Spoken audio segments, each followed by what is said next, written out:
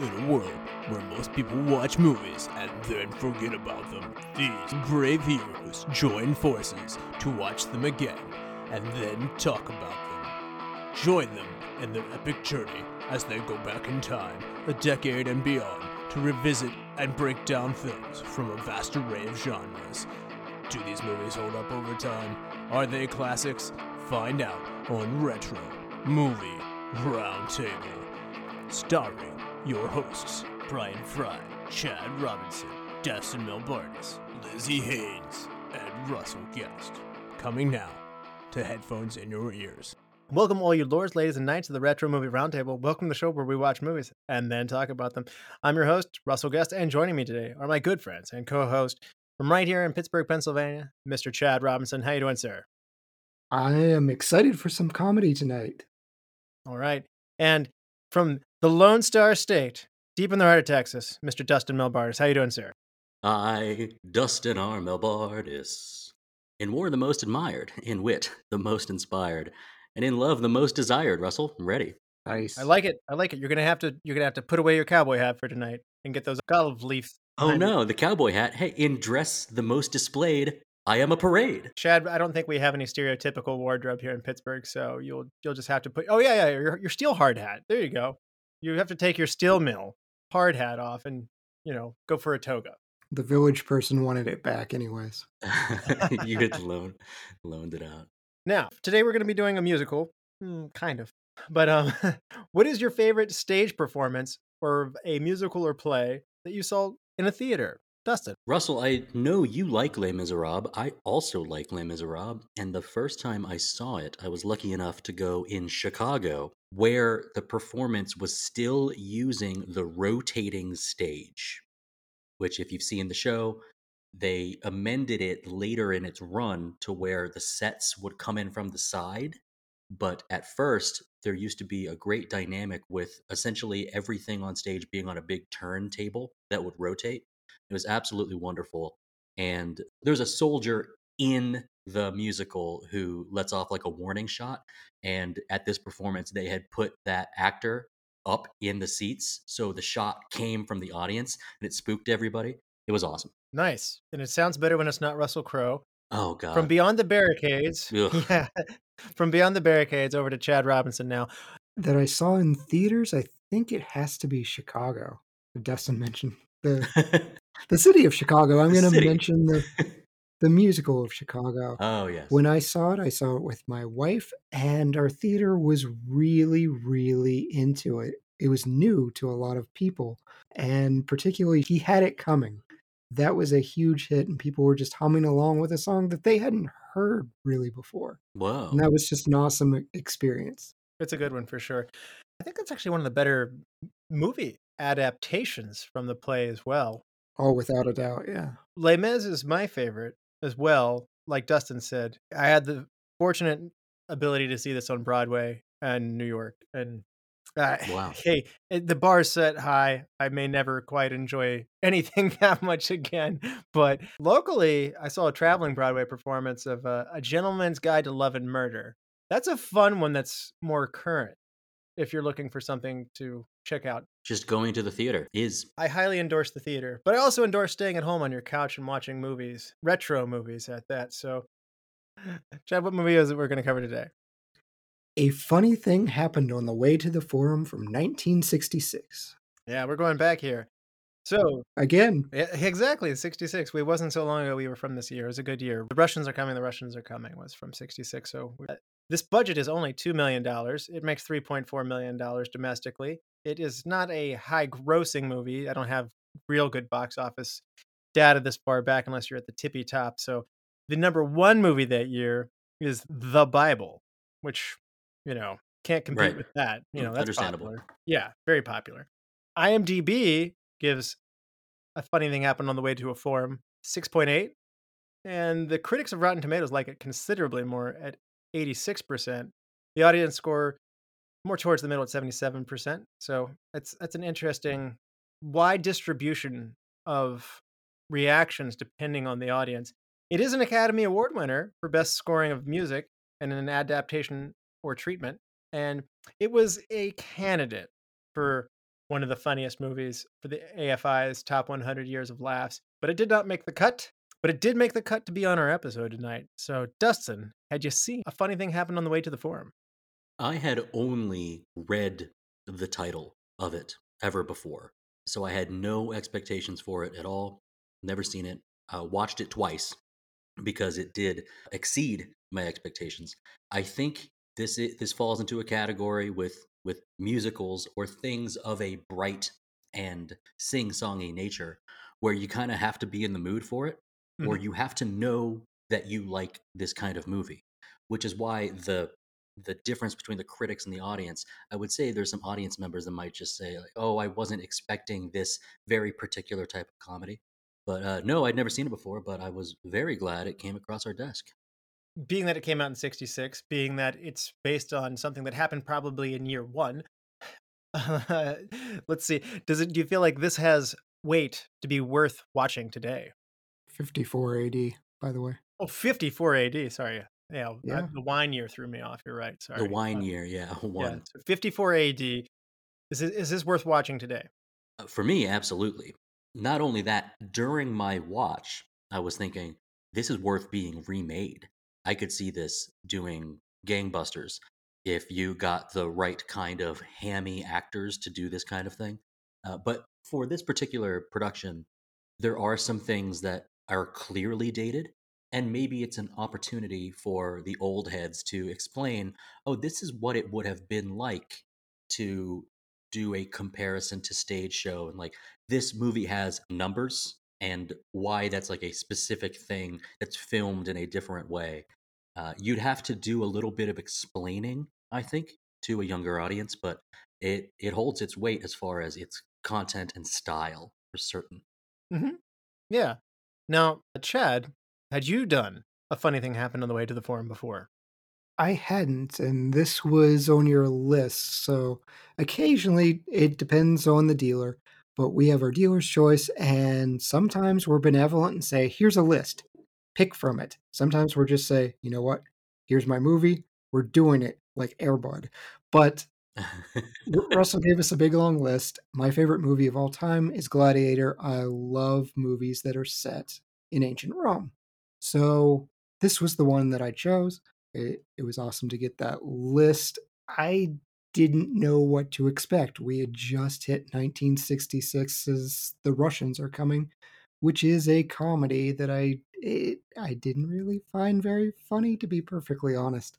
So I saw the year and I became very concerned. And I was talking to Russell and Dustin offline. Said I had asked Russell specifically after that last podcast, did a funny thing actually happen?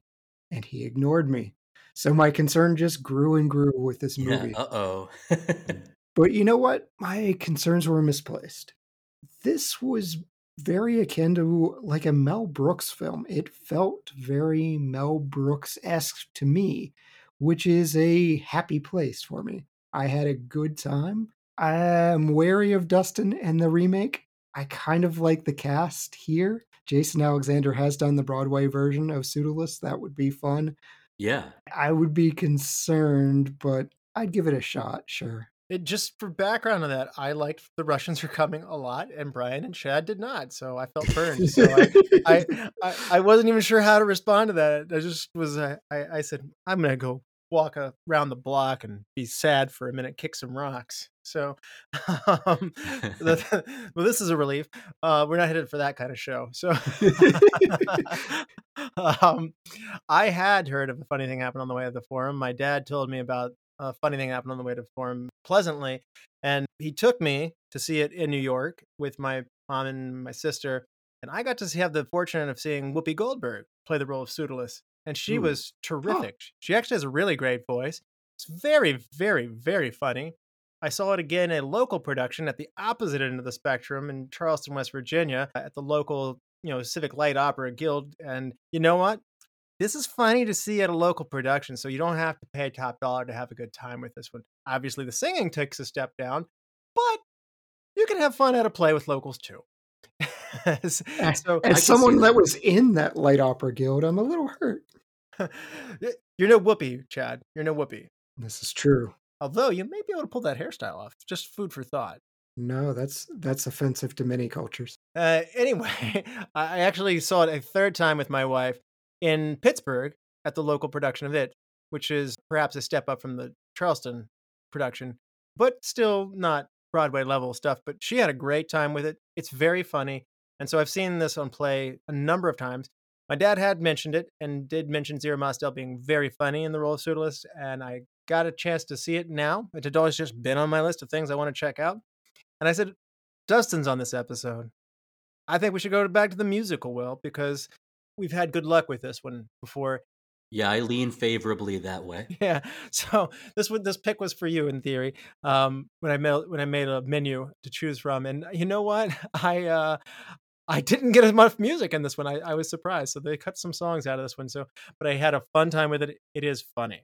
Musicals in general are underappreciated. I'd like to see more of them now, and I think that I would go with Dustin and say, yeah, you could remake this. I would be happy to, if nothing else. More musicals in today's times are a good thing. It's a genre I think that really fell out of favor. I mean, by the 80s, they were really slim pickings, and then Disney kept them on life support through their animated movies, but there was this little bit of a renaissance again in the O's, again through Chicago and some other movies. But I'm thinking it's possible that the way that this could get done is through a passion project of some of those actors who did come up with musical theater training and thinking, oh, this would be fun to get 10 to 12 comedians with singing chops to do a stage show. I don't think, and this is the odd thing to say, I don't think you do this to make money. It might make money, but you do this as a love story back to the theater, if that makes sense. I'm on board with it. So I'm going to side with Dustin on that one a little bit. So, but anyway, there will be spoilers that lie ahead. So if you haven't seen this one, do check it out. We will be back after this. Welcome to the All 80s Movies Podcast. I'm Bill. And I'm Jason. And this is the podcast where we talk about the blockbusters, the flops, and everything in between from one of the freshest decades for movies, the 1980s. So whether you're a brain, a jock, a valley girl, or a Jedi, we've got some 80s classics for you. Do these movies stand the test of time? Are we discovering something new? Is there an 80s movie we're finally watching for the first time? Join us each week as we dive into the cinematic nostalgia that inspired and influenced a generation. From the hits to the cult classics, we'll discuss our earliest memories, favorite scenes, fun facts, and our not-so-favorite movie moments too. It's the All 80s Movies Podcast, now available on all major streaming platforms. Please subscribe and happy listening. All right, we're back. And for those who haven't seen A Funny Thing Happened on the Way to the Forum since year 54 or since 1966, Chad, do you want to refresh people's memories? Pseudolus, a slave during the time of Emperor Nero, is the lyingest, cheatingest, sloppiest slave in all of Rome. He's constantly scheming how to buy his freedom. When he finds out his young master Hero has fallen in love with a courtesan next door, Pseudolus strikes up a bargain. He'll help Hero get the girl if he's granted his freedom.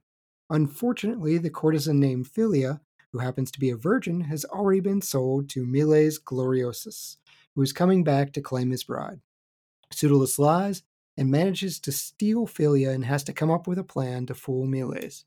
He and his overseer Hysterium convince Miles that Philia is dead, and Hysterium dresses up as the body.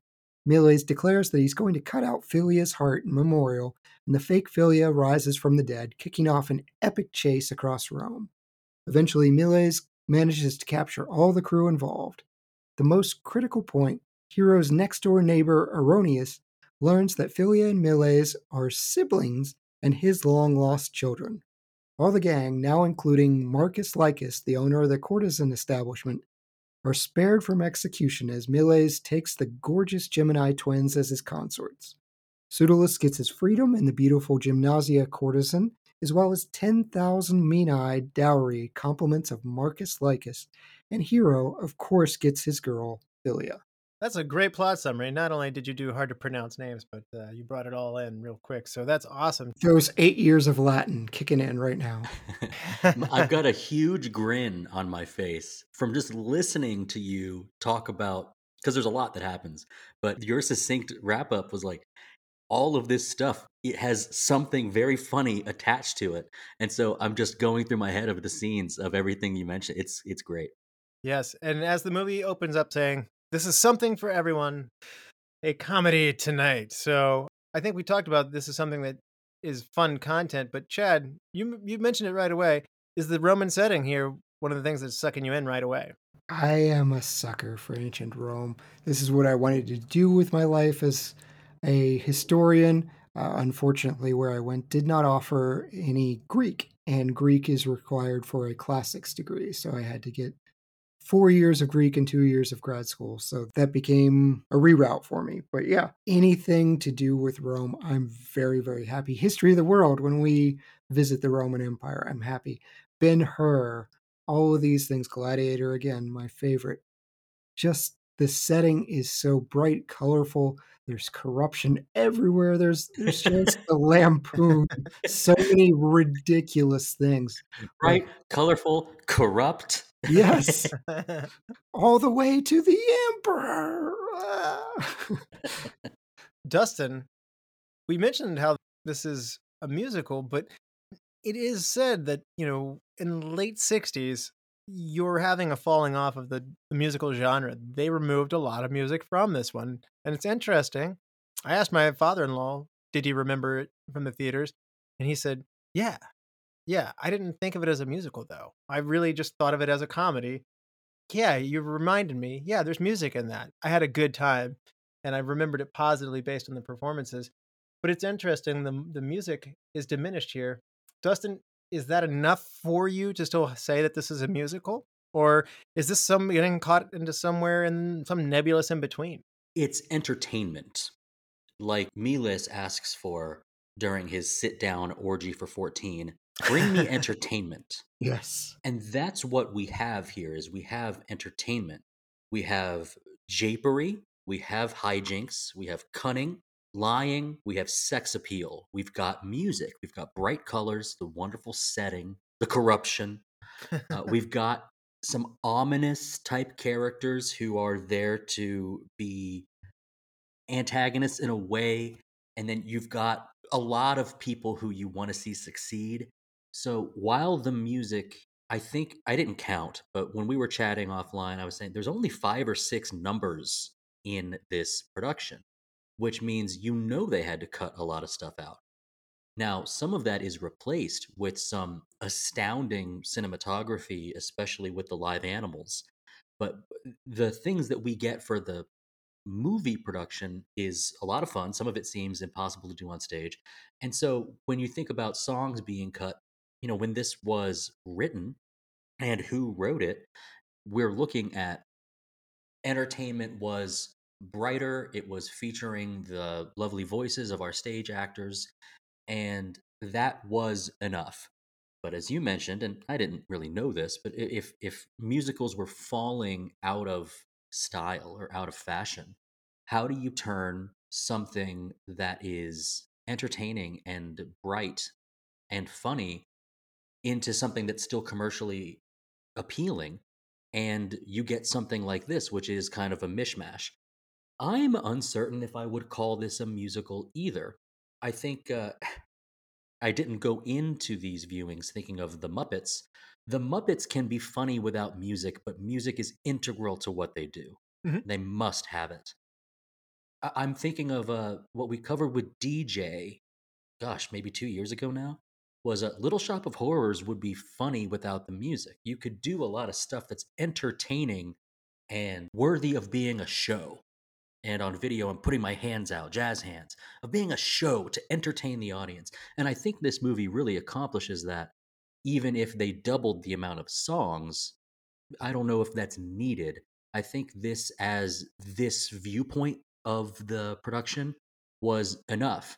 And there's plenty of hints as to where some of the things you see on screen come from. Mhm. I think about the everybody ought to have a maid. It's very clearly a Sondheim-esque, I want to do a song about something silly, and we're going to spend time on it. And that's like, all right, well, all the quick cuts during that, this is very clearly something for the 4 men to do on stage.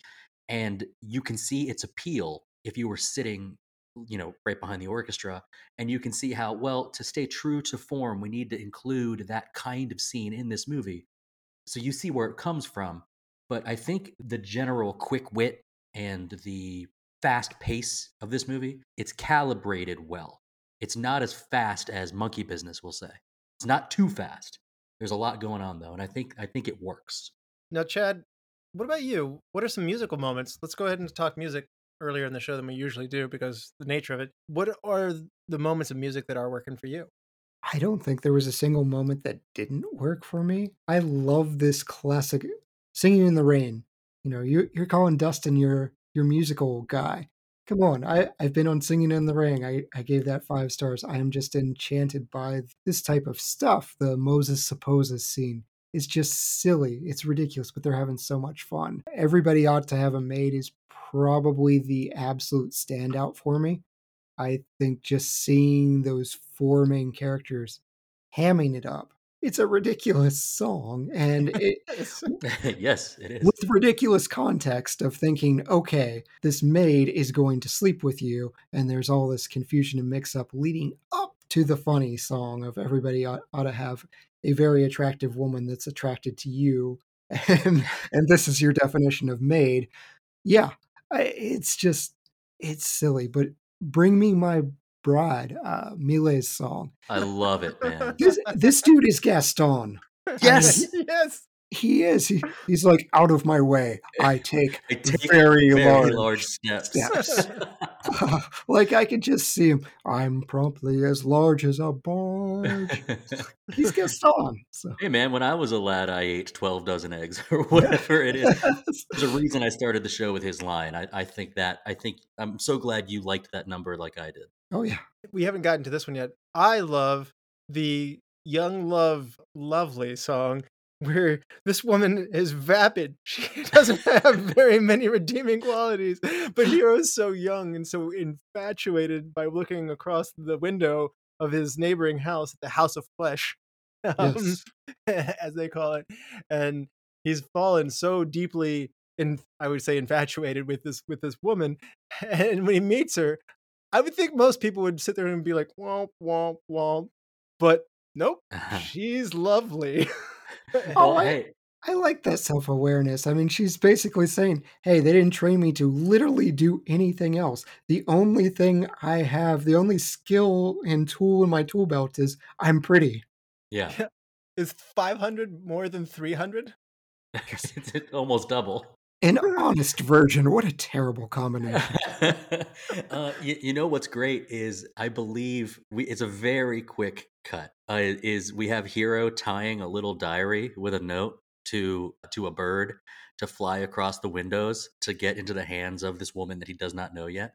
And the bird immediately cannot fly and lands in the alley. And there's a bunch of other birds with a bunch of other journals attached to them. And I guess what's even funnier to think back in retrospect is even if she got it, she couldn't read it. Right. She can't read, that's true. There are a ton of those little throwaways, though. Even the opening, the Comedy Tonight, where they're painting little donkeys to look like zebras and horses. Yep. There are guys in the background doing that.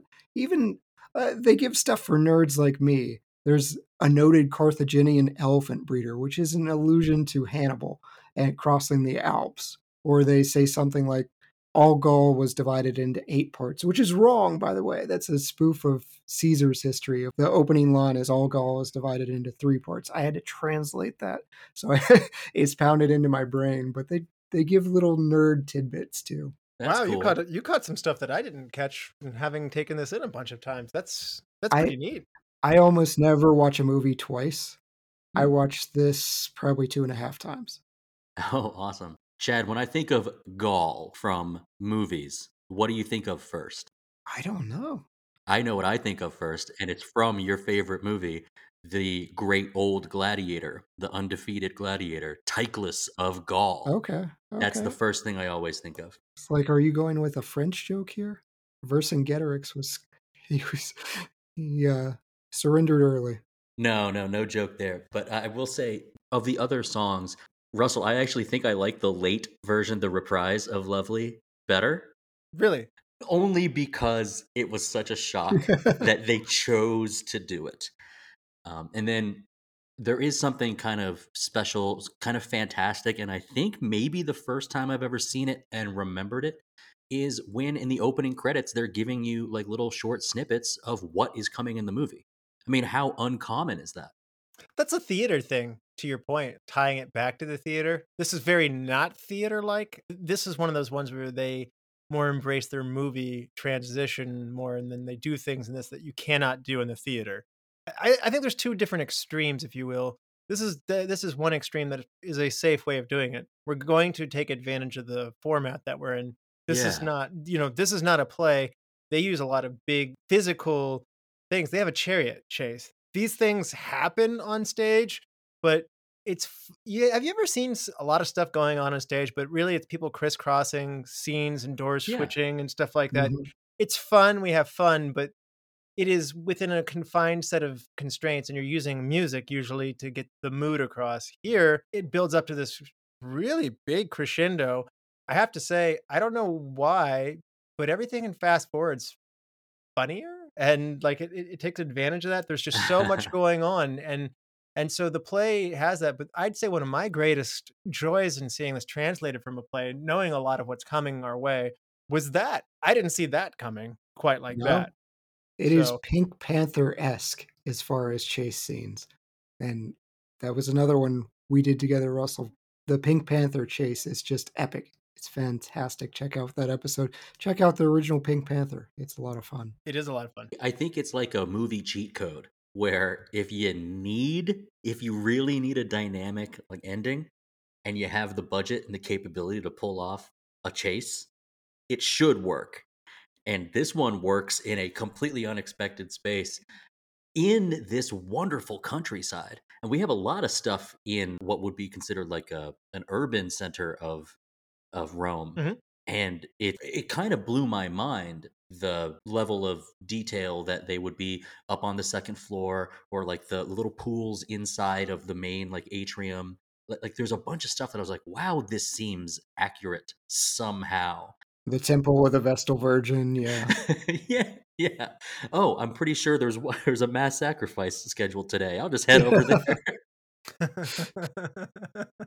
There is one just before we leave. There is one musical number that I don't think I loved as much, which was the funeral sequence, and I imagine that would have stood out more on stage, potentially. We're also at a time of the movie where Miles is on the point because you keep thinking that Pseudolus has succeeded in tricking him, but he kind of keeps coming back, and we're at the point where it's like breaking, like, no, I'm not tricked anymore, get them. And so because there's that tension in the air, maybe that's why I was kind of thinking past the whatever beauty or aspect of the funeral sequence was. It didn't hit with me either time. That would probably be my low light, but at least there was some cool like dancing and choreography with that. I would agree with that of what they left in. And in fairness, if you had to cut songs, I'd say there were some sad ones. If I recommend anybody see an actual performance of this, you can listen to the soundtrack on YouTube. If you've never seen it before, it's hard to take in show tunes without the magic of the show. So I still recommend seeing a performance if you get a chance to. But these songs are out there. There's a song where Heroes Love I Hear, where he's just being infatuated and pining with her. This is probably one of the easier ones to cut.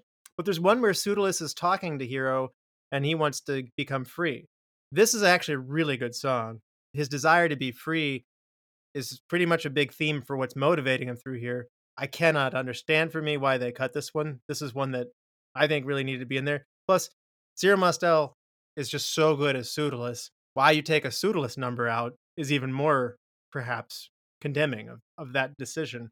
Now, I will say before I go down this list of it's 7 songs they cut. They had 7 and they cut 7. Dustin, is the length going to hurt it if you add some of these songs back in? Because I know you like a short, tight window. I do like a tight movie. There's a lot of complications to the plot that I believe are necessary for the absurdity and the joke volume. Mm-hmm. That's where I think we would be hurt is if you're gonna lean towards the pace of the yucks of the Marx Brothers, then you'll have to remove some of the music. And so I believe that was what was done. if there were fewer primaries, then we could have more songs. I think we were right around an hour and a half. Mhm. It's like 90 minutes-ish. It's like maybe even a tad under. And I suppose that would have been long for the time, or at least on the edge of what feature-length film used to be. This could be an hour 45, and it would not be too long, provided that the music is still dynamic. Because I'm unfamiliar with what was cut, I can't know how good it was, except for that it does seem like with the final sort of culmination song that Zira Mostel, that Pseudolus goes back to free. But if the song was cut earlier, then it's not going back to anything. It's just kind of standalone. But I didn't feel like it took away from anything because I just don't know them yet. Yeah. And I'm actually pro cutting songs. Officer Krupke should be cut from every production. So I'm pro cutting songs. Without knowing the rest of what was cut, it's hard for me to say. I did listen to the songs that were cut. Russell, you had that list for us ahead of time. Russell does so much work. So if you like our show, a lot of it is due to Russell's hard work. He gives us a lot of background. So credit to Russell there. But I went through and I listened. I am going to disagree. I'm fine with every single song they cut. Free, I have a feeling they cut because it actually has an anachronism. Not an anachronism, but an inaccuracy. So Pseudolus says that he could be a senator, and freedmen could never be Roman senators. They could wind up being citizens, but they cannot be senators. They left in one inaccuracy in this movie, but they were trying, which is impressive for as goofy as this movie is. Yeah. They left in one, and it was the joke we've already talked about. Was one a good year? That's too good of a joke. The Romans at this point weren't using a Gregorian calendar, so they're based on when Rome was founded. So they would never say, hey, year one, was that a good year? So Pretty Little Picture is between Pseudolus Hero and... That's a fun one. I'm Calm is actually one of the ones that I want to cut down. Mysterium obviously struggles to calm down with all the madness that is going on in the house, and he's trying to stay calm.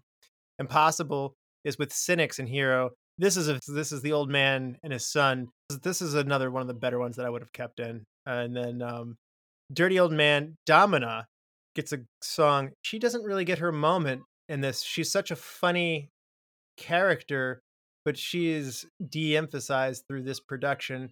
And the theater, there's a lot more of like, people every time that she walks by of like, ooh, she's scary. She's rich, she's powerful, but she's unattractive, and that joke only builds and piles up in the theater. You get it here, and the character is articulated so well. They paint her face like so white. I mean, you know, and you get to see where she gets it from too with her mom. I know that was so which is funny. wild. I entertained 200 officers by myself. By yourself? Well, Hysterium was a great help.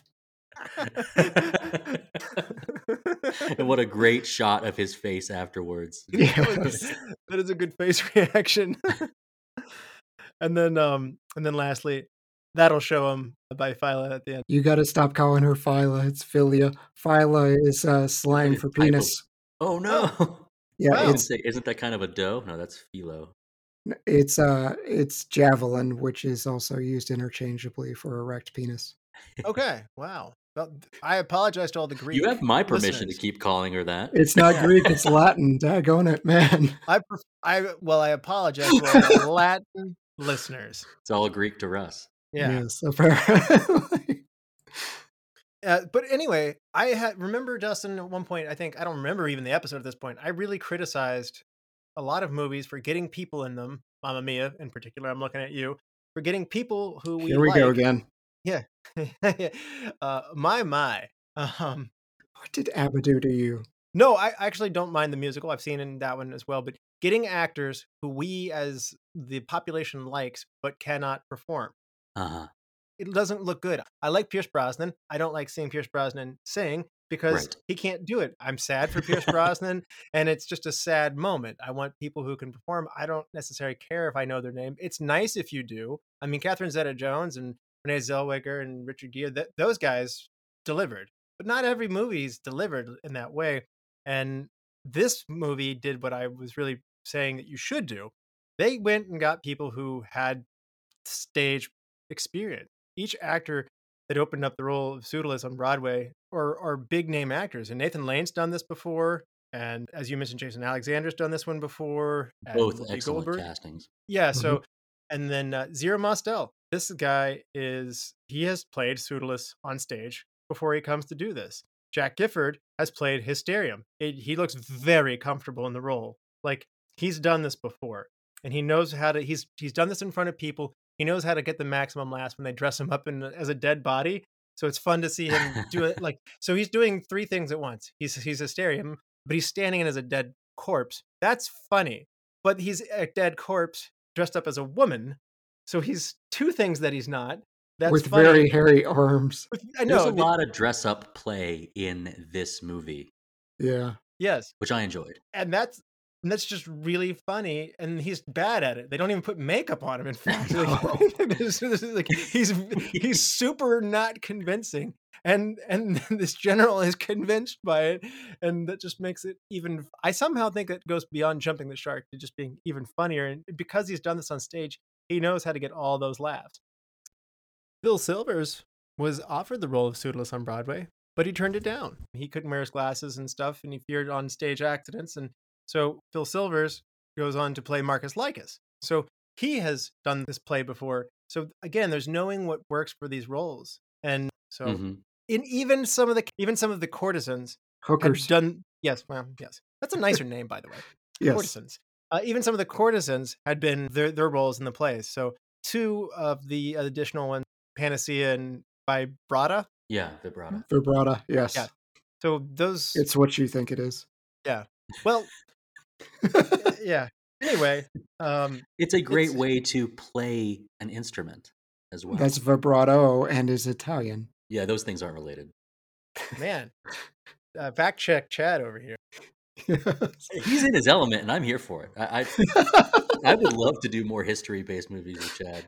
Yes, this is what everyone wants is The retro movie etymology and- snooze table. No, Yes. I like it. I love learning stuff. It's fun to see the stage performers brought in. Everybody's brought here, and we also have Buster Keaton, who is a landmark actor late in his career. Last roll. Not As the erroneous.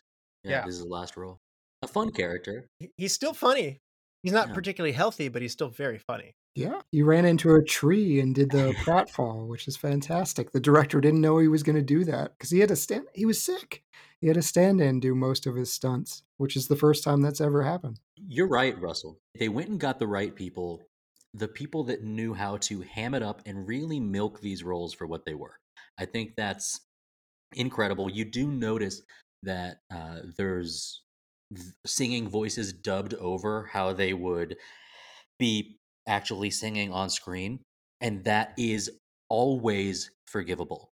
Always forgivable, even when it's not perfectly done. And it's not perfectly done in this movie, but that's okay. It's forgivable. It makes for a better experience. And I know this is part of my industry, but it's like when brides get their pictures done on a sunny day if it's raining on their wedding day. It's all about what the audience is taking in. Even if it's the same people doing their parts and then they just record over it or dub over it or whatever the term is, I think it really works. I got to mention one thing, and maybe one of you knew this, but young hero here, who I think should really be applauded for all of doing his own stunts too, because Yeah. he's fallen all over the place. And because I didn't know what I was getting into with this movie, I'm thinking, oh, we're eventually going to start following Hero. And then he's got that Monty Python, son of the person that runs Castle Swamp, I love Prince to of Castle sing. Swamp. He's got that kind of voice. And I was like, oh no, am I going to have to listen to this the whole time? And what's so wild about it is that his singing voice is lovely, because this is one of the most acclaimed singing actors of all time. This is the original Phantom. Did you know this, Russ? I did not know this when I went in, but in researching it, yes. Yeah, Michael Crawford is the Phantom Of the opera. along with Sarah Brightman, like Mhm. Mount Rushmore. Hey, it's worldwide. It should be more than Mount Rushmore. Like, this guy is incredible, and this is very, very young, and so he doesn't get to show off his chops in this movie that much. I would have loved to see that, but With especially, I didn't know what you had mentioned about some of the courtesans who were actually from the stage show. The way that they film that scene where they're all kind of showing off their stuff, I think that's great. It did remind me of a stage show, and it really does matter what your original point was, which is they got the right people. I feel a song coming on. No! Nope, no, you don't. No, he doesn't. I'd rather. Nope, no, you wouldn't. Back to your point of anachronisms, and I just meant Phil Silvers. Like, if you're familiar with this actor, the guy who played Marcus Lycus, he normally has big, goofy glasses on. IMDb him, or just Google him. They're good glasses. He had to do all of this with bad eyesight, and it was hard for him to do all this stuff. So that really didn't show. So, but hardcore, no anachronisms. You can't wear glasses in Rome. I felt like in the comedic setting, anachronisms can be used to be funny. Mel Brooks uses them in History of the World Part 1. But that's just not the decisions that they made here. They went with another thing. And I'm actually got to say, they didn't choose to use those yucks. And they had plenty of laughs here without doing the whole like, oh, we're doing a historical piece in today's time. Nudge, nudge, wink, wink. Look at this funny thing. And I have to say, in some ways, you're future proofing it because things that might be funny in 1966 may not be as understandable, or maybe you're using a reference to a figure or a news event of the time that people might respond to really well in the 60s. But here in the 2020s, because they played it straight and kept those anachronisms out, the same laughs now are the same laughs that you had then. They're very universal, I think, in terms of, coming of age awkwardness and all of these things. The themes can be good. The lack of anachronisms, like as a choice, I thought was very cool. And some of the things are evergreen in a way, such as Miles saying silence and Pseudolus screaming silence at the top of his lungs. Yes. Is gonna be funny throughout time. Like, that's so funny. But I think a younger audience might need to be taught that when Pseudolus is pointing in and looking at the camera and kind of filling you in on something, that like, oh, this is an aside, this is a stage thing. It was very indicative of the time, because they might not know, and you're thinking, oh, breaking the fourth wall, how tired. But for the time, it made sense that this is funny, and when you see that on stage, it's helpful. I love the commitment to it. Anytime that there's a choice and a sticking to that choice, I really dig it, and this was done purposefully and very funny. Is breaking the fourth wall tired? I usually just like that as a thing. I feel like Deadpool caused other movies to jump in on that, and it's become a little tropey, I suppose. That's what I would say. Yeah, maybe tired is too far in the red on the gauge. Maybe I was too harsh by saying it, but a little tropey is maybe more correct. Well, for 1966, it's not. No, it's, right. It's certainly the Deadpool copy everything. I mean, Deadpool comes out and it breaks Passion of the Christ R-rated, which is the funny. That is a very funny grouping of movies, Deadpool and Passion of the Christ, but it breaks the R-rated record. So people say, this works. People like meta humor. Do this. Yeah, interesting. I think it becomes a tool oft reached for when more creativity or more effort towards something else to become very funny is not taken. Let's just go with a fourth wall break. It can seem cheap. Mm-hmm. Agreed. Like, who is this, Zach Morris? Time Out, yeah. Right. So during the filming, Marcus Lycus is Phil Silvers again. So many interesting stories on this guy. He locked himself in his trailer, refused to come out. Director Richard Lester asked John Pertwee to step in to the role of Marcus Lycus, which he had played on stage himself. And Silvers heard that he had been replaced and came out of his trailer bursting out with a much more positive new enthusiasm for an attitude. And I love this story as a director of just like, well, fine, we'll put some other jerk in here instead who knows the part. And like, he felt threatened and came out. I find that that's a very funny thing. And Hollywood divas normally get to have their pick of the litter, but I just thought this was a humorous story of how one director chose to deal with that. Somebody's having a diva moment. You just go like, fine, put somebody else in there. I mean, you've got to know how replaceable you are. This isn't a Wesley Snipes refuses to open his eyes during a scene, so we CGI it in Blade 3 type thing. Yeah, and actually, just last week I watched Black Swan, where you've got a very serious situation with an understudy. So like I've got Yes. there's a lot of wires being crossed right now. Yeah, But Mila that is Kunis. pretty good. Like, hey, get out there, do your job. So this is the final film, not only for Buster Keaton, but for Patricia, Jessel as Domina. And just as much as you wanted to say Leon Greene did an amazing job, I really do want to say Domina's awesome. I do wish she had gotten more screen time. She's a fun, I don't want to say antagonist, but just, A foil. yeah. I agree with you. I agree that she needed more screen time, and maybe just a tad more development. I'd love to see more from her, but I actually have more to say on that a little later. Interestingly enough, before it was ever released, Melvin Frank announced that he wanted to do a sequel to this called A Funny Thing Happened on the Way to the Guillotine. Obviously, we're jumping forward in history. It never went into development, but if it was written by Melvin Frank and Michael Pertwee again, like if it was done by the same people, Chad, do you want A Funny Thing Happen on the Way to the Guillotine? I do. I do. That is a super dark subject to the French Revolution, but somehow I have faith in these people. I think they could make it funny. Would you get a different cast of people? Because I actually think it's funny if you could actually get the same crew back. You could Oh, get Phil. same crew. Yes. Yeah. If you could get Zero back, if you could get Phil Silvers, obviously Buster Keaton's unfortunately going to die shortly after wrapping this movie up. But if you get Michael Crawford, Jack Gifford up, and the same people, I want this movie badly. Dustin? Heads will roll. I'm always extremely wary of sequels, extremely so.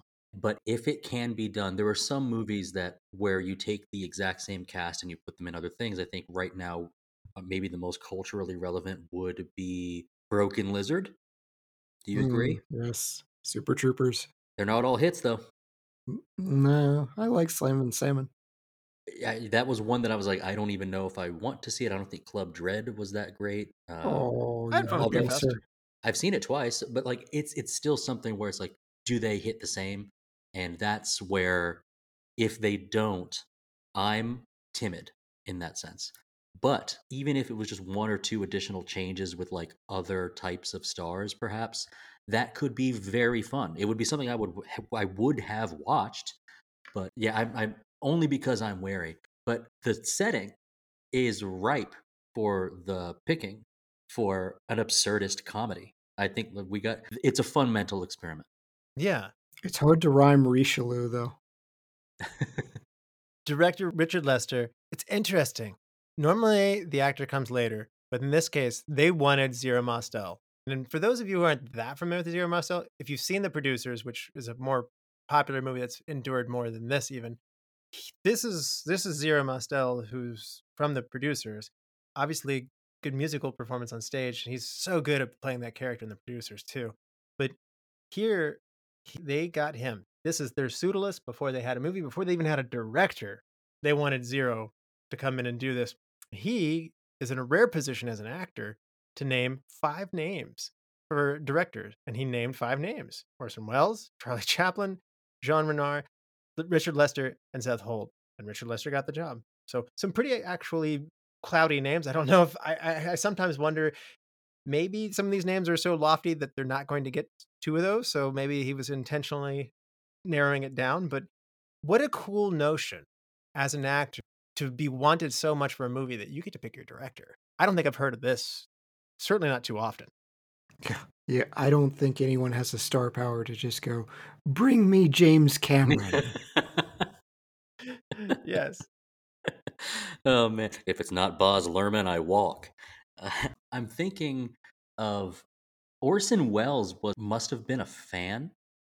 I've seen a production or a clip of Everybody Ought to Have a Maid with Jack Gilford, Orson Welles, and Dean Martin singing that song with Huh. a whole bunch of maids like dancing around. It was like part of a variety hour or something.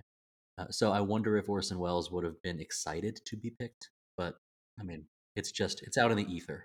Orson Welles was one of those names where I sat there and go, like, are you just trying to put, like Chad said, like James Cameron? Like you're just trying to put a big name on there that won't happen in order to narrow it down? Like one of our most notorious shortlists that somebody, we usually ask our guests, what movies do you want to cover? Give us, at least 3 movies or something. And one of them came in and it was Jurassic Park 1, Jurassic Park 2, and Jurassic Park 3. And I was like, well, that's that's framing to get your pick done if there ever was one. We all know which one you want. Never do that to me. I will spite pick Jurassic Park 3 every time. Yeah, I'll take 3 over 2 personally. 2's bad. 2 is bad. T-Rex in Chicago. Anyway, they had it coming. Back to things I do like. It was interesting. The script was constantly being rewritten. Dennis Thornton, the cameraman, Nicholas Roeg, and Richard Lester, they're all making uncredited contributions. They're changing this thing. So there's an original Broadway show, and they were annoyed with the numerous changes to the movies going on. And Zero expressed dissatisfaction with the finished movie in that, he's used to doing it his way, and so much is changing. I feel like when you make a theater production into a movie, often it can come off as a hollow knockoff. Have you ever read a novelization of a movie? It's usually not that inspired. No, I won't. Well, it can be disappointing. And I think that is what often happens when things leave the theater and come to film. In fact, I know for a fact Brian Fry has gotten on here before and mentioned that he does not go into musicals very easily. He believes that that's something for the theater, in the same way he's very pure about certain books that he likes. He doesn't like the conversion, the adaptation once he's come to see the original. He wants the real McCoy. I think I'm okay with that. He seems frustrated, but it doesn't show in his performance, and I don't think it shows in the final product either. So I'm okay with these changes, having seen it. I might have kept some more music in there, but to your point, Dustin, the pace will invariably change based on what you're watching, and audiences at the time did respond well to it.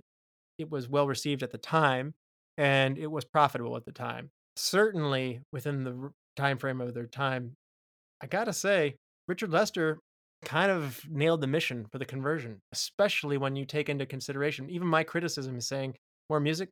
Well, to your point, the box offices and the people were saying, I want less music in my movies at this point. Musicals were starting to trend out already.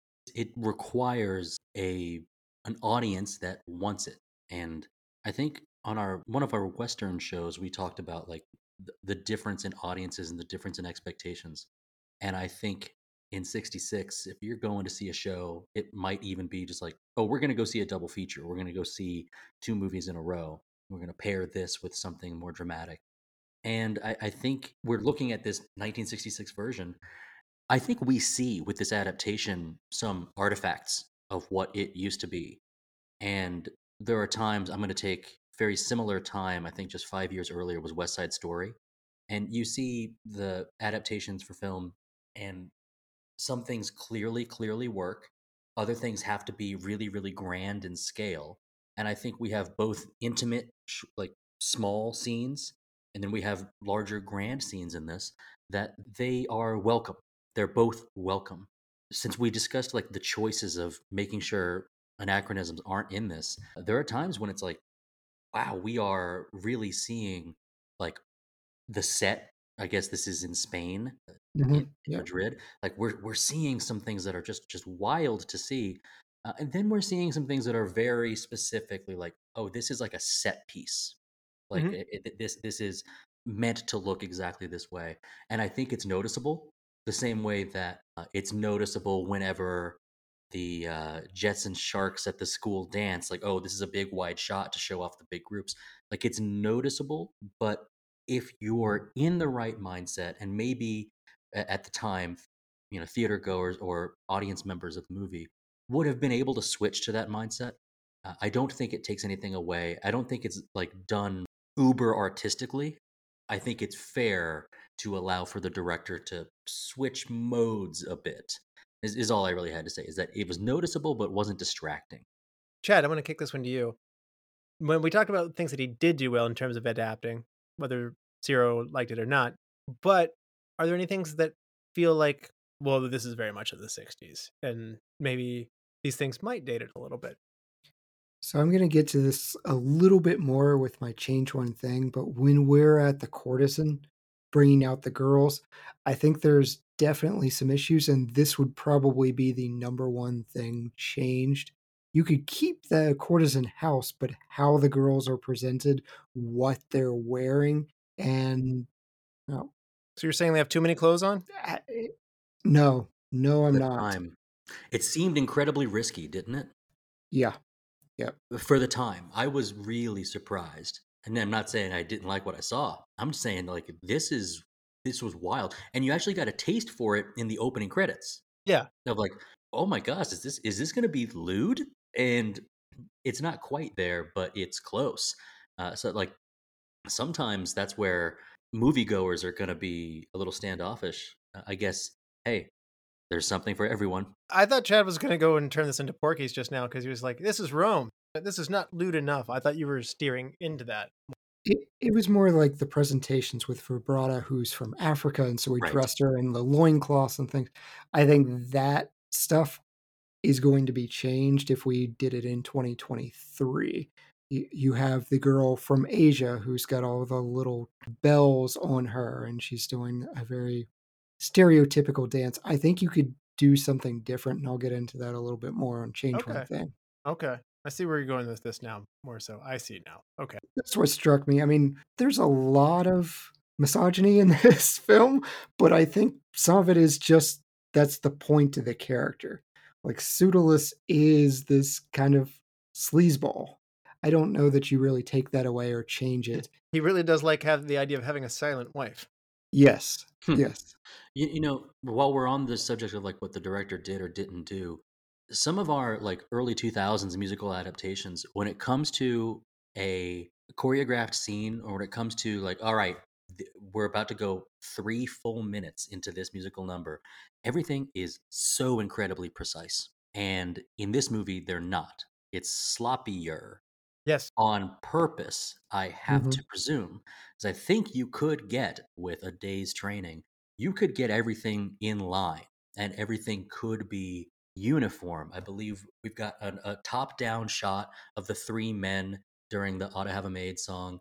And Pseudolus is kind of rocking back and forth, like maybe that's what he typically does, but the other 3 aren't.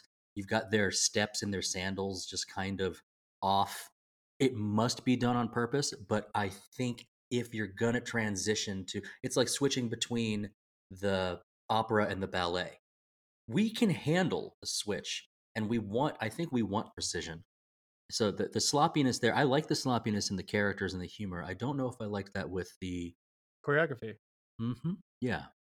Well, it's interesting you mentioned that because Zero Mostel, kind of like Bud Abbott and Lua Costello, when we covered them just a little bit earlier this year, he doesn't turn it off. Meaning he's not pseudoless, he's not method acting the whole time, but he is a total goofball. He's taking other pieces of wardrobe from the women. He's going around and dancing and making goofy songs and he's not doing pies in the face necessarily like Bud Abbott and Lou Costello were, but he's a real colorful character. I mean, he fondled the statues or the cherubs. Yeah. He batted his eyes at different cast members and stuff like that. He doesn't turn it off. And so, some degree, I don't know if the slappiness that you're referring to is to some degree, this is the nature of this character that you have, but it does sound fun to be on stage with them, in precision or not, in the end, because it just sounds like he kept everybody's energy up. And in Abbott and Costello Meet Frankenstein, they were goofy, but they had a goofball who just would go around stage keeping the energy up, just kind of like an energy man. He wasn't even in the movie. A And comedy fluffer. Yeah, exactly. Yes. Exactly. In this case, Zero wanted that and was that for the whole cast. What a big personality. He seems like he would have been a fun guy to make a movie with. Oh, yeah.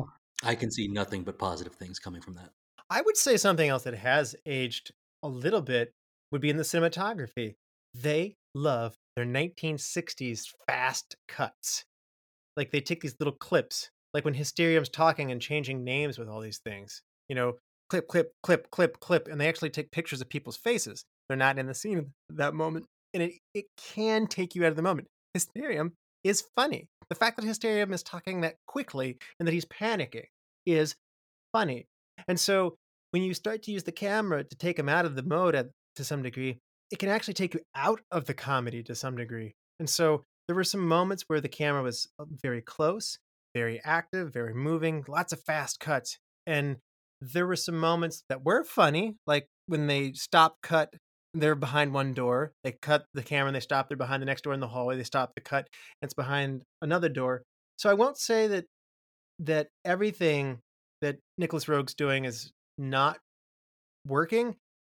Sometimes it works, and sometimes it doesn't. Sometimes it serves the comedy, and sometimes it doesn't. But no matter how you look at it, if this movie's made again today, they're not shooting it this way. It feels very much mid-60s. I like it though. Mm-hmm. You Whether like it's it? positive or negative, I like because it's a choice. And I laughed. I was listening to you describing something that was happening, and I laughed thinking about it when Pseudolus tells. I keep wanting to call him Hyperion. Who's the nervous guy? Hysterium. Hysterium. When Pseudolus tells Hysterium that he's found his erotic pottery. Yes. And they do the quick cuts to all the shapes Pseudolus is like Yes. doing all, and there's one where he's like bent over and like looking at him through his legs, and it's so funny. Now that is And funny. That's the moment when the fast cuts work. yeah, and that's where I don't think I was distracted by this. However, I can see that it could be, and I think that's important. I guess I understand, but I'm with Dustin. Look at all the puns, all the jokes. They are very staccato.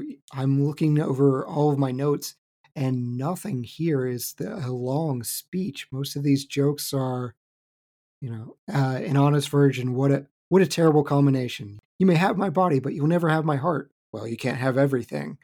The lyingness, cheatiness, sloppiest slave in all Rome. Pseudolus. These are the responses. He knew him, yeah. And Yes. even the back and forth. Gusto, the body snatcher. He died yesterday. Can you use his body? Somebody snatched it. Somebody snatched it. Like, it's this staccato method of speaking that I think the camera is trying to match. I get why that would drive you nuts, but for me, it's a feature, not a bug. Oh, well, okay, yeah, then I'll back off digging into this then. I guess it's working better for everybody else than me. I would agree. I think for Chad and I, it worked. I want to say that's another thing that was Mel Brooks-esque, or it was another thing that was like, here's the joke, there it is, and we're moving on. Absolutely. And Russell, you had described to me before, like, not every joke has to be a grand slam, and not all of them were. But I definitely, about an hour in, was at that point excited to see what could be new, what could be projected at that fast pace that is still delightful. I wasn't expecting the acrobat scene. That was funny. The window trick.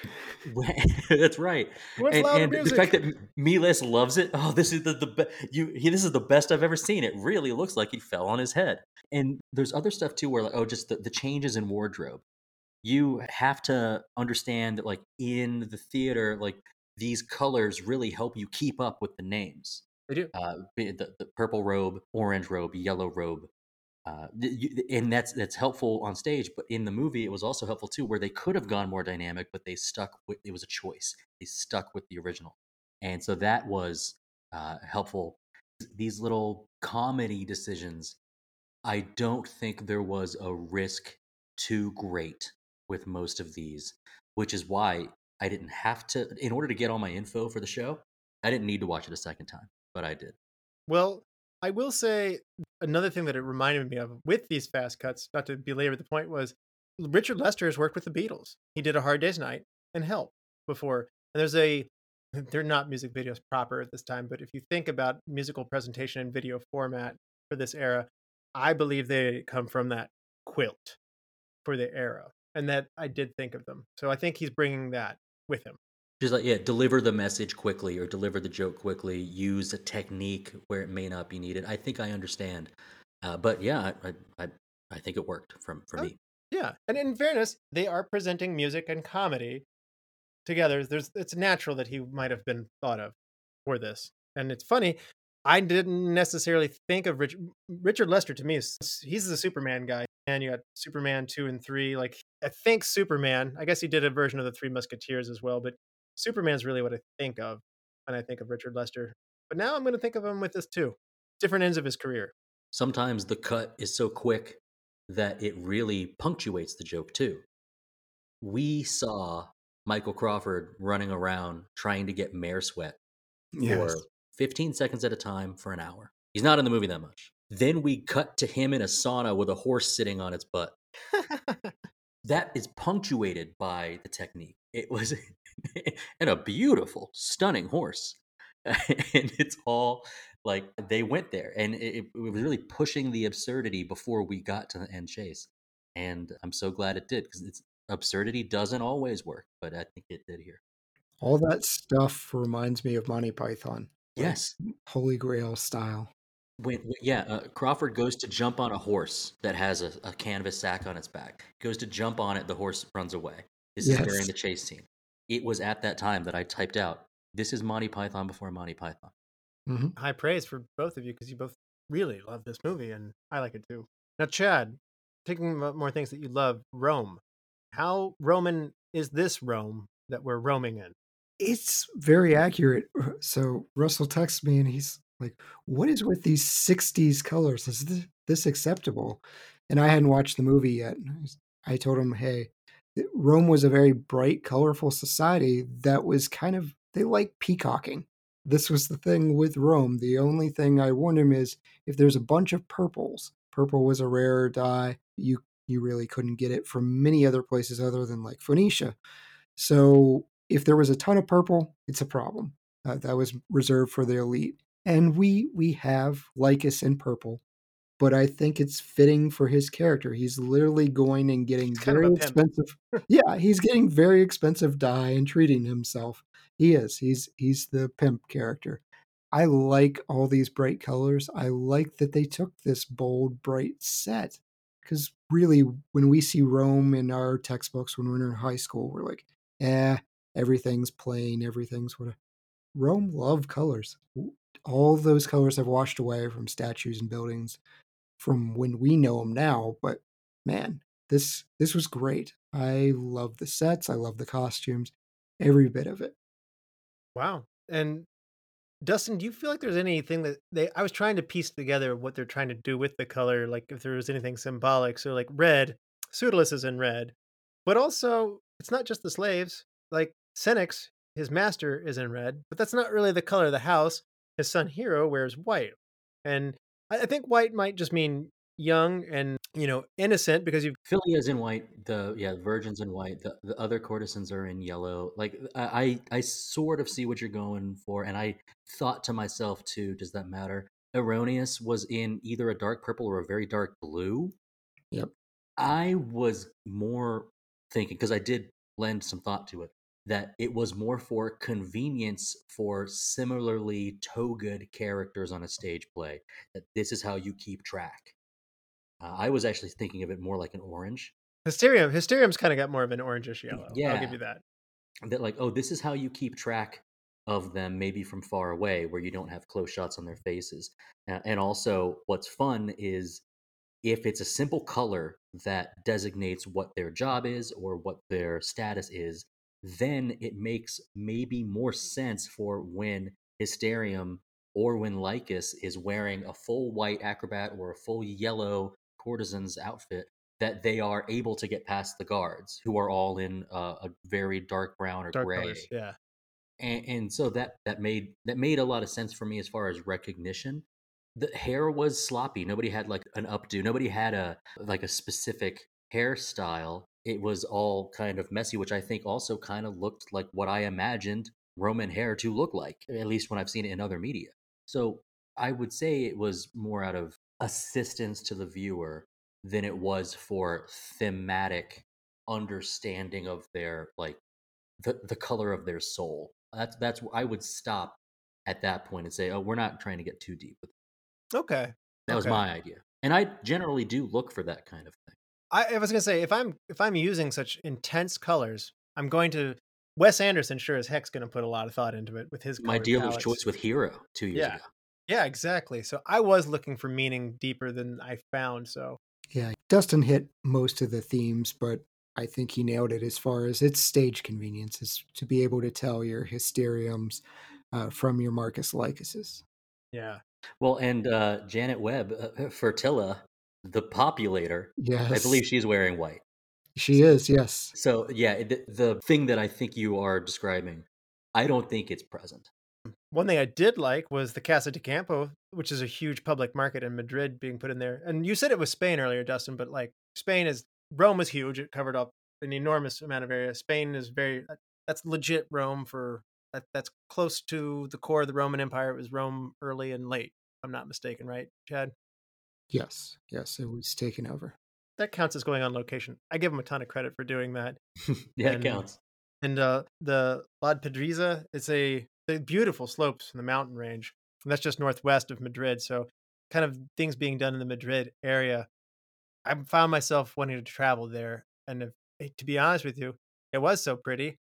I know it's not that kind of movie. It's not Roman Holiday where you're just trying to like make a beautiful postcard to the place, but found myself wanting even more of the scenery because it was so good. Oh yeah, I mean, if nothing else, the chase scene. Dustin covered it earlier. It's a lot of fun going through that huge amount of countryside, seeing all these different sites. We see a mill, we see a lot of structures in the background, we see a forest. It transitions so rapidly into so many different things. It was fantastic. What do you guys say we hand out some superlatives? I'm ready. Vala, Superlatives tonight. Dustin, MVP.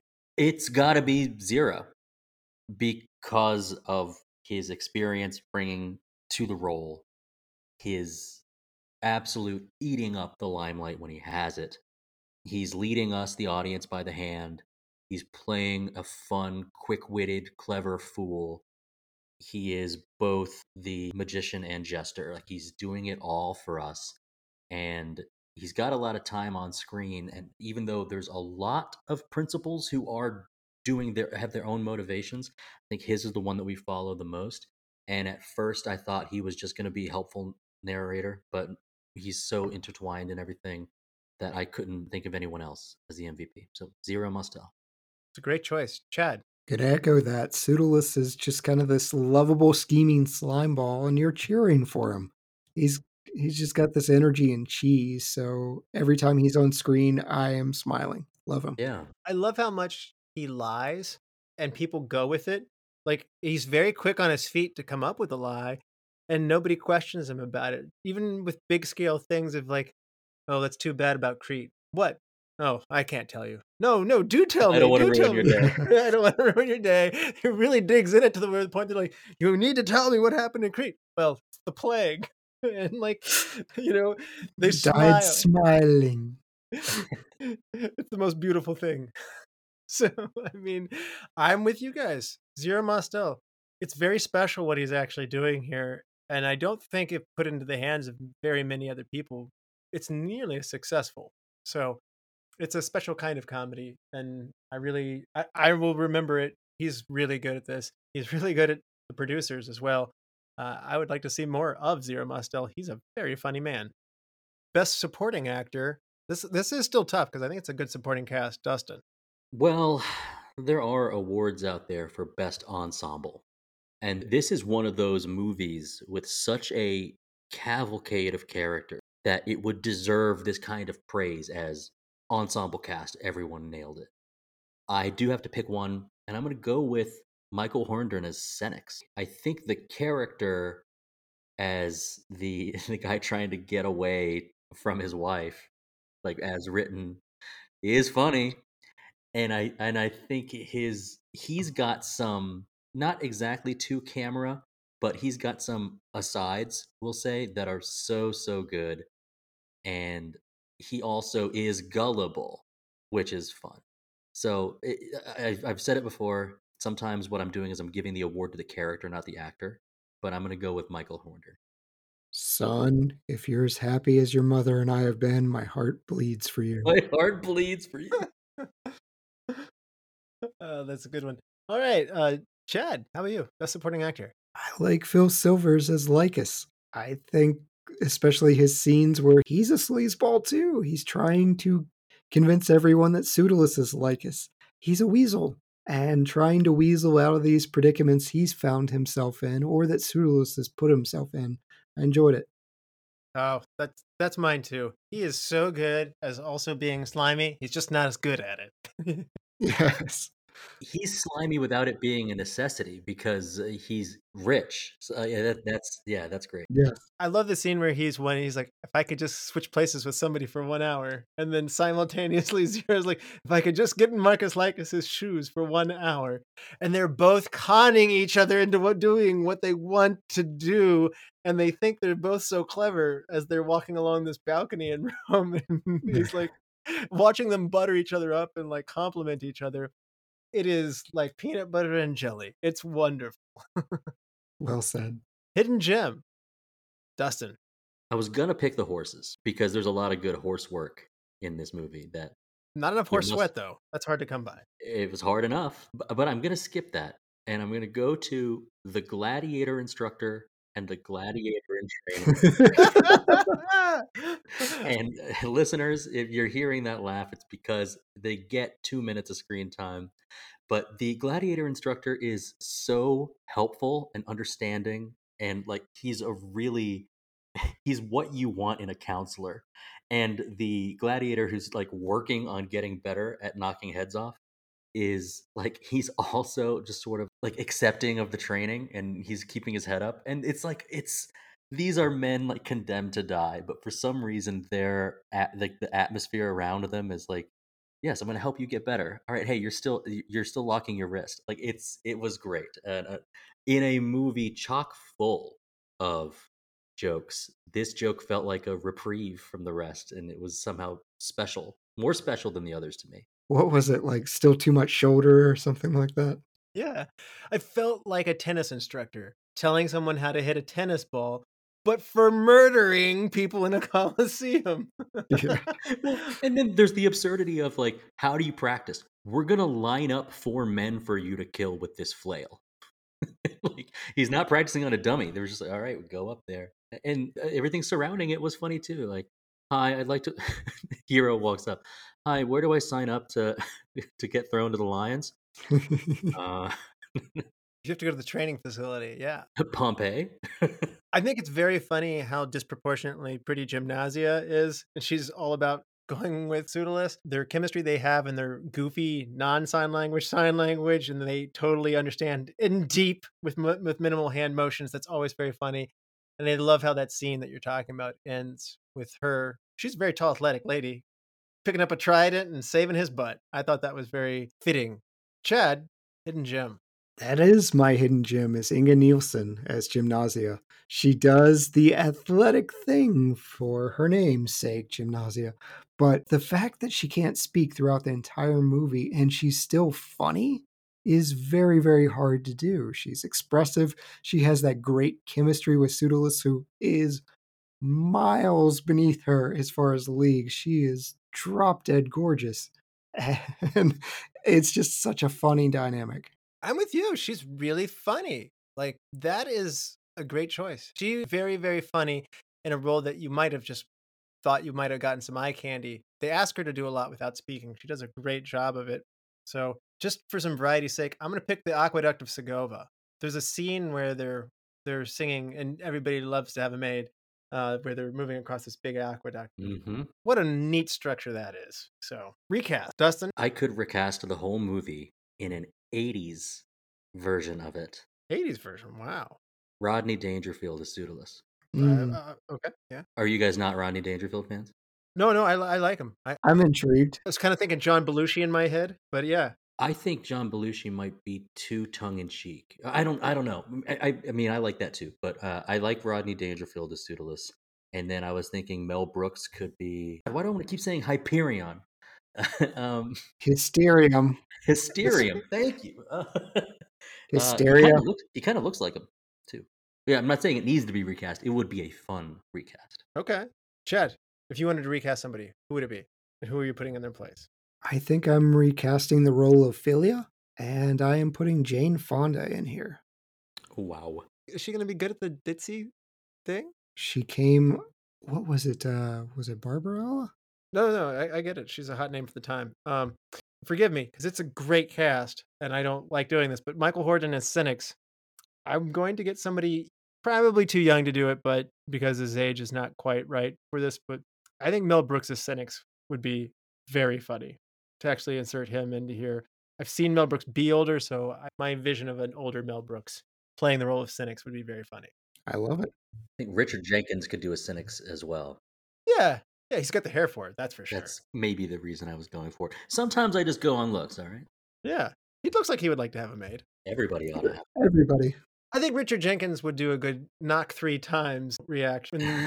When Pseudolus says he lines up this woman who's very aggressive and wants to be with him, and he has nothing to do with this large, strong lady. And he says, I'll be in there in a minute, just knock 3 times. And then he turns, you know it's coming, but it doesn't matter that you know it's coming. You just don't know who it's going to happen to. And he did perfect. It's his master, Cynics. And he said, she's in there waiting for you. Just knock 3 times. And this big arm reaches out and grabs him. Some jokes are kind of callbacks. I love the one where Cynics and Domina end up in the same room.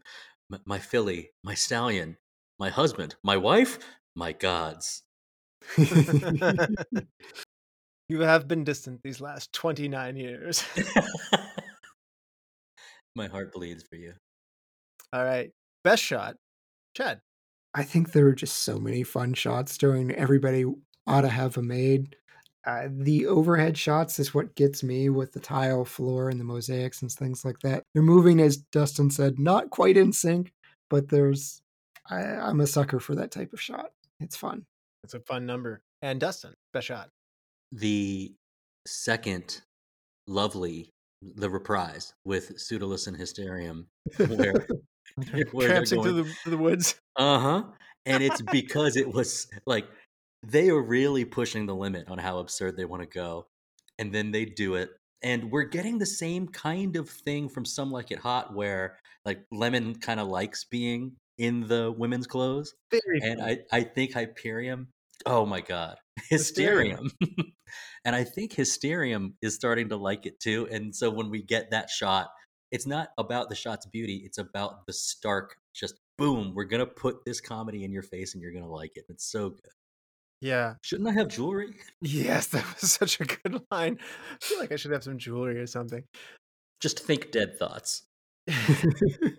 And I hate to go back to it, my head in gym, but the Aqueduct of Segova shot, when it's a long shot, but those bright colors pay big dividends here as they're marching across the big aqueduct there. I did really find it to be funny also on the front doorstep, as Marcus Ligas just happens to walk up and then joins them in this choreographed dance. It seems too impromptu for this world that they're in. And because there's less music here, it does catch you a little bit off guard. And I have to admit, the way that song builds up from just Pseudolus and Cynics to then adding Hysterium to adding Marcus Ligas, the whole thing's just a delight. So, best scene, Dustin. I wrote down the final chase is bonkers, because it is. And normally I don't go with a culminating scene. I go with something middling throughout. But it's so fun. I believe we have Pseudolus like water skiing or water jamming. Yes, off of Broken Chariot, yeah. Who could have expected this? There's so much, and each 10 seconds brings something new. You've got the guy on the mill, like he's pushing some big circular mill thing around, and Millstone, yeah, he ends up knocking people off with that big thing, and he's still trying to do his work. Like he keeps like trying to work. It was very much, and maybe this one wasn't so Monty Python, but there was a lot to it that I was like, oh man, they've really found a formula for something just really wild. So that's the best scene. All right, Chad, best scene. Yeah, Dustin used bonkers. I wrote down it's insane. There are so many fun things from this, but the stunts themselves, where they lock arms, they grab each other's arms and yank each other into the opposing chariot. There's a transition from the chariot onto horseback. These things are incredibly hard to do, and I don't expect them at all in this type of movie. It was a fantastic chase scene, not to mention it was very, very funny. Yeah. And the music during that also delivers and escalates the moment really well, too. Absolutely. Yes, you're right. Yeah.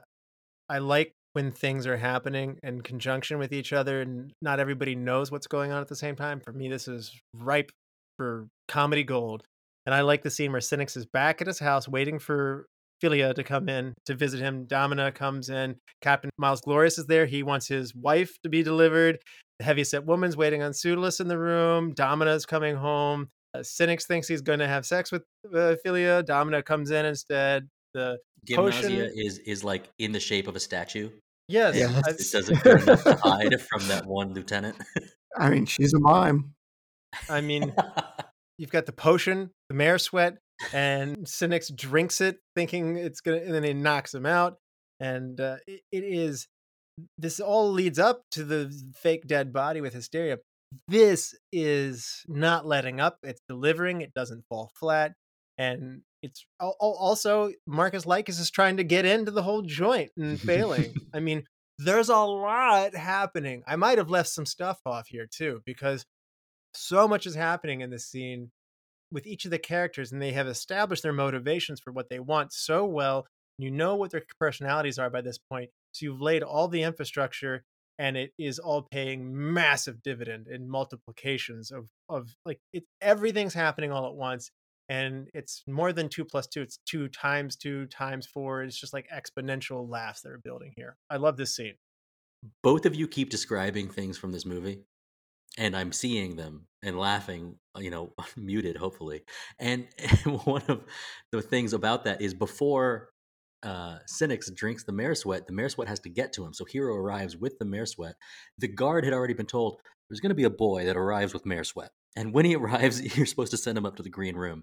And the guards aren't evil. They don't care. That's why they're like, 2 of them are like sleeping, leaning against the wall, and 2 of them at the front gate are doing a pretty good job. So he arrives. The guy smells the glass. Oh, you're supposed to go upstairs into the green Yes. room. And he walks by, and like their 2 spears or their 2 halberds, whatever they are crossed, and he does another excellent pratfall over them and doesn't spill the mare sweat. Like it's everything. It's just boom, boom, boom right in a row. It just sometimes hits you where you don't expect. It's great. I like that feeling too. And I want to say Buster Keaton makes, as a soothsayer, Pseudolus tells him that he must run around the hill 7 times. So Yeah. Buster Keaton just runs across the scene going like 3rd time. Yes. Yeah. If you're curious what those weapons were, they are pilum. Ilum. Yes. Short spears that you threw. Now, one thing you will get in the theater version that you do not get in this movie version is all 7 times the actor will run across the stage, and it is progressively funnier watching this man with an old white beard on his costume dash around the stage. So I will say a little That more sounds delightful. a little more Buster Keaton running around the countryside or throughout town, which does happen. Like there are scenes in the play where they are not centric to him at all, but he just happens to be running through. It's very funny, and they use it throughout the play. I would say that they don't do it enough here to the point where you might be like, oh yeah, he's running around the countryside. Now, obviously, Rome is huge, so it's more realistic, but I still found it very funny. His character is important to not forget because obviously it's the genealogy that ends up saving the day. Right. Best wardrobe or makeup moment, Chad. I really like Erroneous's hat. I have no idea why he's wearing it, but it made the costume a whole lot funnier. So, his hat. I brought it up, Chad brought it up earlier. I think that the wardrobe during the courtesan show is extremely risky. I didn't go with best. I went with like what stood out the most. And I was like, this did not seem like, I'm not going to say appropriate, but it just seemed way, way out there for the time. And so like I wanted to point attention to it. We already did. But that was the moment that stood out the most. And I agreed with what Chad had to say. I just felt like this was the point to like bring it up. Like, wow, I kind of can't believe they're doing it. So that was my moment. Yeah, there are a lot of good little moments in this to choose from, so I had a hard time narrowing it down. So, as a simple man, I'm inclined to say Inga Neilsen is gorgeous in that flowing like midriff kind of thing that Mhm. she's got. She's got those and that long hair. That's it's hard not to pick that. But for comedy, I think Domina and her mother by Patricia, Jessel, and Beatrix Lehmann is just going to the opposite. They are so funny, and they are like almost like clowns. Like their makeup's so Yeah. strong. It's And like kabuki makeup, yeah. Yeah. they're so funny. And I really, she's mean, and when she's being mean, it's funny. And I want to see her be mean to other people in town. I want to see the merchants and and the market be like, ugh. Like as she walks away. You want justification for throwing the bust off of the chariot to get away from her. Yeah, Have to go to the nose sharpener. Yes. Yeah, like, Cynics is a dirty old man, but he's well justified, to your point, Chad, of like there's a not just a Peter Boyle like in Everybody Loves Raymond of like constantly besmirching his wife. I mean, there's a legitimate like this lady, you know, never go on a first date on a total eclipse. You know what I mean? Point taken. What is the likeness of the bust? Frightening. Yeah, that's a great one. By the way, that was a cool ring, too. The Gaggle of Keys ring. Yes, the signet. At least 7. Yes. I love it that ends up saving the day, too. I just thought it was so funny. I can't marry you. We're related. And he finds both of his kids, so it's like a total random, it's kismet. Just everything coming together. But change one thing. Dustin, you teased us earlier. Go ahead and hit us with this. We have a lot of fun hijinks coming from the men. It's a men-led show. I'd like to see, and I know we have Gymnasia in a silent role, I'd like to see one of the other women show off her cunning more, and maybe that's where having Domina in the show or in the movie more would be a positive thing. I'd like to see a lot more of horny Domina. I think that was really good. And there was something, Russell, you said about like, oh, when the dude runs around and says second time, I can see that having a huge pop in the theater, but I don't think the movie needed more of it. I think we got just enough of him that we needed. I think there are some things that are like special to the stage show. And so if we were to have like Domina like sort of like traipsing around being like fawning over the men, I think that'd be fun. But that's still not quite the same level of like outsmarting or being roguish or cunning. I think it would be nice to have, because I think both Gymnasia and Philia are kind of being led, and it would be nice for there to be one of the courtesans to also have like a quick wit. And I don't think we see it that much. That's not a huge change, but I'd like that. I think there's room for it if one of the other quick-witted characters takes a step back. And I think it's possible. If you make this again today in the 2020s, for sure, I think you're going to get strengthening of the women's roles. So, and honestly, when you see it in stage format, I mean, yes, Pseudolus gets by far the biggest cheers in the final bow, but Domina, whoever plays Domina, always gets a big applause when she comes out to take a bow. Oh, cool. So, Chad, change one thing. Talked about it earlier, but I think just have the courtesans be less stereotypical. And I think you could do this in a fun direction because we have the Gemini twins and they are a fun set. And maybe have the girls do astrological signs, have a Pisces in swimwear, have a Virgo be introduced who is obviously not a virgin. Just go that direction. And I think you've got a funnier thing than look at this black woman from Africa. Look at this Asian woman. Like, I like that. I mean, I'm not as upset by what you're saying because I think that is, I mean, honestly, I think playing up themes with a house of flesh is something that they might steer into even in today's time. yeah. But I have to admit, your zodiac of this, very funny. I like that. My change one thing is I need a little bit of the music put back in. I think Free is a good one to put in there. You don't have to put all 7 songs back in. Dustin's right.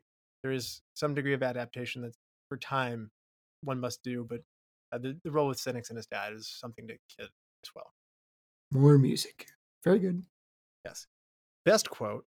I think we've been like machine gunning quotes throughout this whole episode. We really have. But nevertheless, Chad, what's your best quote?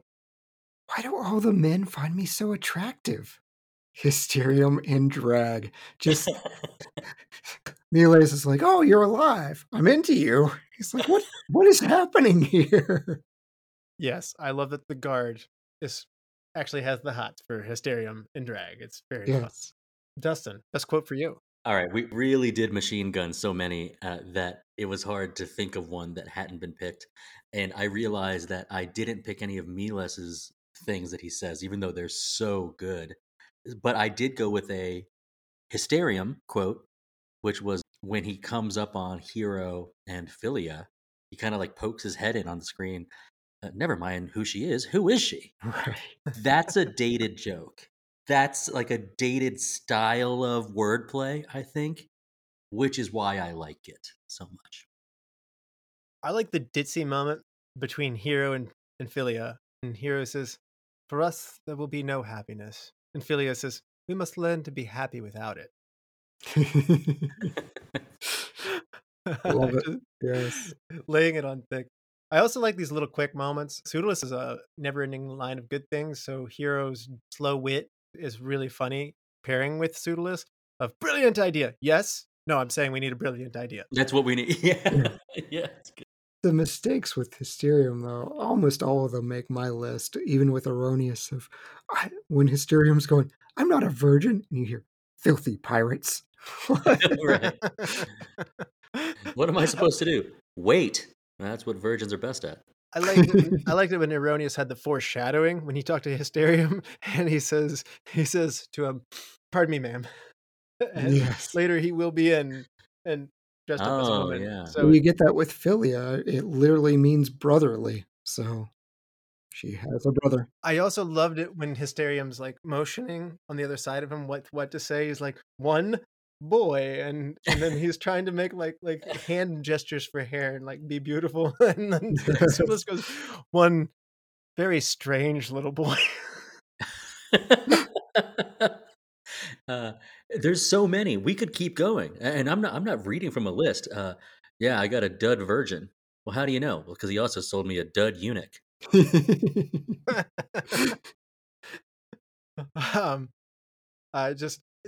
You're right. The number of things that we said in here without a ton of repeat is actually pretty amazing. And we didn't even say one of the ones that's in the preview. I love it when Pseudolus comes up. He's doing such a good job with gibberish. He's like, and so Erroneous had just gotten done saying, "I need a soothsayer," because he doesn't see well. His Pseudolus just comes up, "Soothsayer. You must need a soothsayer." He goes, "How did you know? I'd be a fine soothsayer if I didn't." Maids like me. I'm neat. I like maids. They're neat. They're neat. All right, you guys, let's give this thing a rating. 5-star scale, half-star intervals. Half star is the worst, 5's the best. Dustin. I really had nothing but positive things to say about it. And that's because I am so easy to put on the correct lenses for watching this movie, I think. It comes easy for me, and I don't know if that comes easily for everybody. So I can see how you kind of have to turn your brain to musical romp comedy in order to get this. And then there were still some things that didn't quite make it for me. Like I understand the decisions, though I think that I might not have made them. All that being said, because it was like determined in its choices it makes and some really, really astounding things, I'm going to go with 4 stars. Great choice. And Chad, how about you? Oh, this is my bailiwick. Like this is my happy zone. So I'm going to consider Star Wars episode as cheating because Star Wars is Star Wars. That was a special. This is my first 5-star of the year. I am giving this movie 5 stars. Loved it. So great short list, Russell. All right. Wow. And I'm going to hit right between you guys. I'm going to be 4.5. I will come back to it. And I think they did something clever where I had a lot of expectations from a play, and they did it something different enough that I didn't leave disappointed, other than, again, the music. And I think with a little more music staying in there, I think this actually gets all the way up there. Because I'm like Chad, I rewatched this. I watched it I picked this well in advance. Once it got selected, so I watched it earlier, and then so I came back and watched it again. So I watched this a number of times. I got to say the rewatch value is very good. It's the kind of movie I will like to, go back to. Having said that, why don't we go back to another movie next week? Chad, do you want to help me pick a movie for next time? Love to. Mystery, murder, manhunts, Morgan Freeman, and more things that start with the letter M. Boy? Option number 1, Kiss the Girls from 1997. Police hunting for a serial kidnapper are helped when a victim manages to escape for the first time. Option 2, Along Came a Spider from 2001. A senator's daughter, under Secret Service protection, is kidnapped from a private school, and Detective Alex Cross investigates the case, even though he's recovering from the loss of his partner. Option 3, Seven from 1995. Two detectives, a rookie and a veteran, hunt a serial killer who use the 7 deadly sins as his motives. All of them have Morgan Freeman. All of them are murderous. What will it be, Chad? Oh man, I'm such a huge Seven fan, but you know what? I haven't seen Kiss the Girl, so let's go with that one. All right. I believe it was Little Mermaid who said, kiss the girl, right? Is it going to be like that then? I hope everyone has Jamaican accents, yes. Yes. If there's not a Jamaican crab in this, I will be disappointed. So, and thank you guys for doing this with me. It was a lot of fun. Thank you all the lords, ladies, and knights, the Retro Movie Roundtable. We invite you to reach out to us. We want to hear from you. So subscribe, rate, and review to us on Apple Podcasts, Spotify, Google Podcasts, Stitcher, Pandora, wherever you get your podcast. Subscribe to us on our YouTube channel, even if you subscribe to us on those other things. That helps grow the show. Give us a like on Facebook, Instagram. Follow us on Twitter at @movie_retro. Email us at retromovieroundtable@yahoo.com. And producing and providing this podcast is fun, but not free. So we invite you to support the show at our Patreon page at www.patreon.com/retromovieroundtable. All contributions are much appreciated and go towards making the show better for you, the listeners. As always, thank you for listening, and be good to each other. And watch more movies. Dustin. If one of you was lying in the street bleeding, I'd walk by and spit on you.